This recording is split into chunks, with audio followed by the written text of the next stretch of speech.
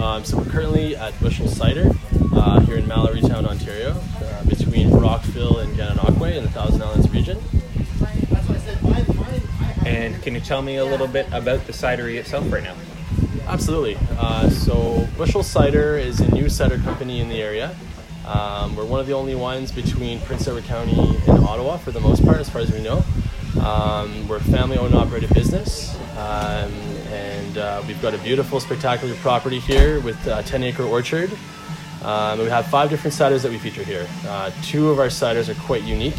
One of them is the blueberry and beet cider, as well as the Haskap berry cider.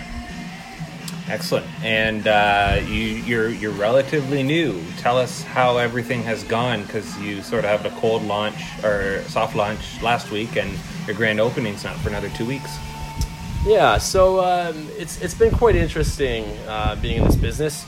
We were supposed to open June 1st. We were ready to go to find out, though, that our license would not be approved for June 1st. So that kind of, slowed things down. So we had to get creative. So we started making non-alcoholic ciders to start. We started offering tours on weekends just to get people to come see the property and see what we're all about. And a week ago, last Saturday, we finally got our license, and we're now selling cider. We also had a couple other things that sort of were difficult to deal with. We've had to sort of fend for ourselves and learn how to make cider. We were working with someone that was helping us with recipes, but unfortunately they were quite busy with other projects, and we were stuck just having to learn how to make cider ourselves. So it's been quite an interesting experience, and we're learning quickly, and it's been fun overall. So where did the idea come from?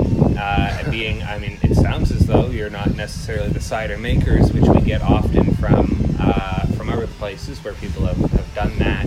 I'm assuming you come from a different angle. What would that be? Yeah, so my background is sustainable energy engineering. I went to school here at St. Lawrence College in Kingston, and then took a bridging program actually in Europe. I studied in Ireland. So this whole thing sort of started, I had been to a microbrewery, and I really enjoyed the concept. I thought it was quite interesting. I liked the taste of craft beer compared to a lot of mainstream beers. My dad had this 300-acre property an hour from Ottawa, a property that we were doing not a lot with. My dad had bought the property initially for hunting, and that was, about it. So I said, Dad, it'd be interesting to make beer. So we talked about that for a while, and he thought I was crazy. In the meantime, I was, making, brewing at home, making beers, different beers.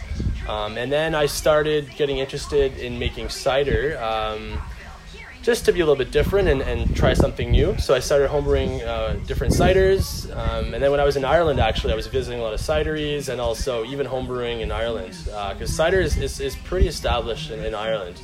And then one thing led to another. My dad was retiring. We started homebrewing cider as a family, and we just decided to take on this project and do something interesting that we could be proud of. So when was the start of that idea to go, and how long ago was that to now that you're essentially ready to do a grand opening? Yeah, so initially I had pitched the idea to my dad about 6 years ago. And we started construction on the building that we see beside us here about 3 years ago, and then more aggressively about 1.5 years ago. So what you see here is actually a barn from the 1800s. You'll see a silo in the front of the property there. But the barn had kind of been torn apart, so we essentially just rebuilt everything on the same footprint as what you see here. We even preserved one of the root cellars here as well. So it's, yeah. And you do production on site. Where do you get your apples from, and how does that work? Yeah, so we do produce our ciders on site here at BUSL. Our apples come from a couple different places. Our apples come from Waterloo. We get a really nice blend of apples that we like to make nice ciders. The blend is Ambrosia, Northern Spy, and Cortland. And we also get ciders from local producers just here about 10 minutes away in Brockville from Hall's Apples. So, yeah. And then you've got a pretty unique offering right right now you have 5 that you're looking for the 2019 season. Can you tell me a little bit about that? Absolutely. So we've got 5 different ciders. We've got your premium apple cider, which is quite standard. We've also got the pear cider, cherry, and then the 2 last ones are probably the most interesting and unique to our cidery, and that's the blueberry and beet cider, as well as the Haskap berry cider. So for those who don't know about Haskap berries, they're a superfruit that originates from Siberia. It's a lot like a blueberry, sort of mixed with a raspberry in terms of flavor. It's high in antioxidants, and it really does make a nice cider. And as far as we know, there's no one else making a cider like this in the world. I could be mistaken, but it's quite unique as far as we know. We'll talk about it off. I think we found 1 or 2 one-offs before, but okay. Nothing as a mainstay for it. Is there a reason why you're just looking for something unique and neat that you had some access to, or have you sort of said, oh, you know what, I've tried that in different ways, maybe this would be a good fit there? Yeah, so we do see a trend of people moving towards healthy food and drink options. So that's where the blueberry and beet sort of comes in. Also, it's different. There's a lot of people making, typical ciders. We wanted to do something a bit more innovative, a bit more creative and fun. And that's also healthy, right? And then the Haskap berry cider, we planted those a while back. And, it's a healthy, option. And it also makes a really nice cider as well. So, yeah. You did mention that you obviously had troubles with the licensing.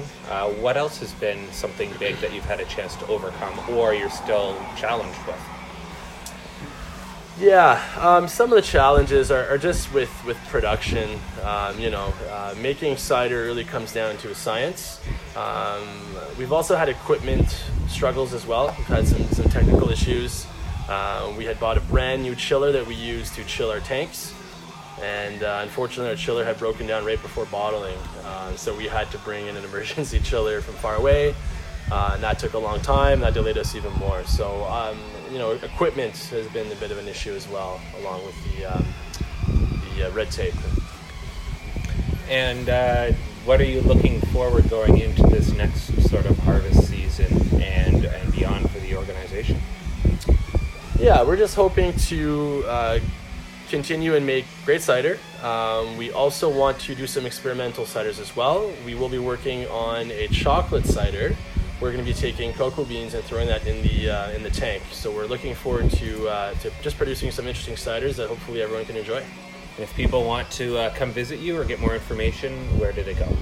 Yeah, they can visit our website, and that is bushelcider.com. And that's spelled BUSL cider.com, or they can visit us on Facebook. It's just BUSL Cider on Facebook. Thank you so very much for your time. Thank you very much, guys.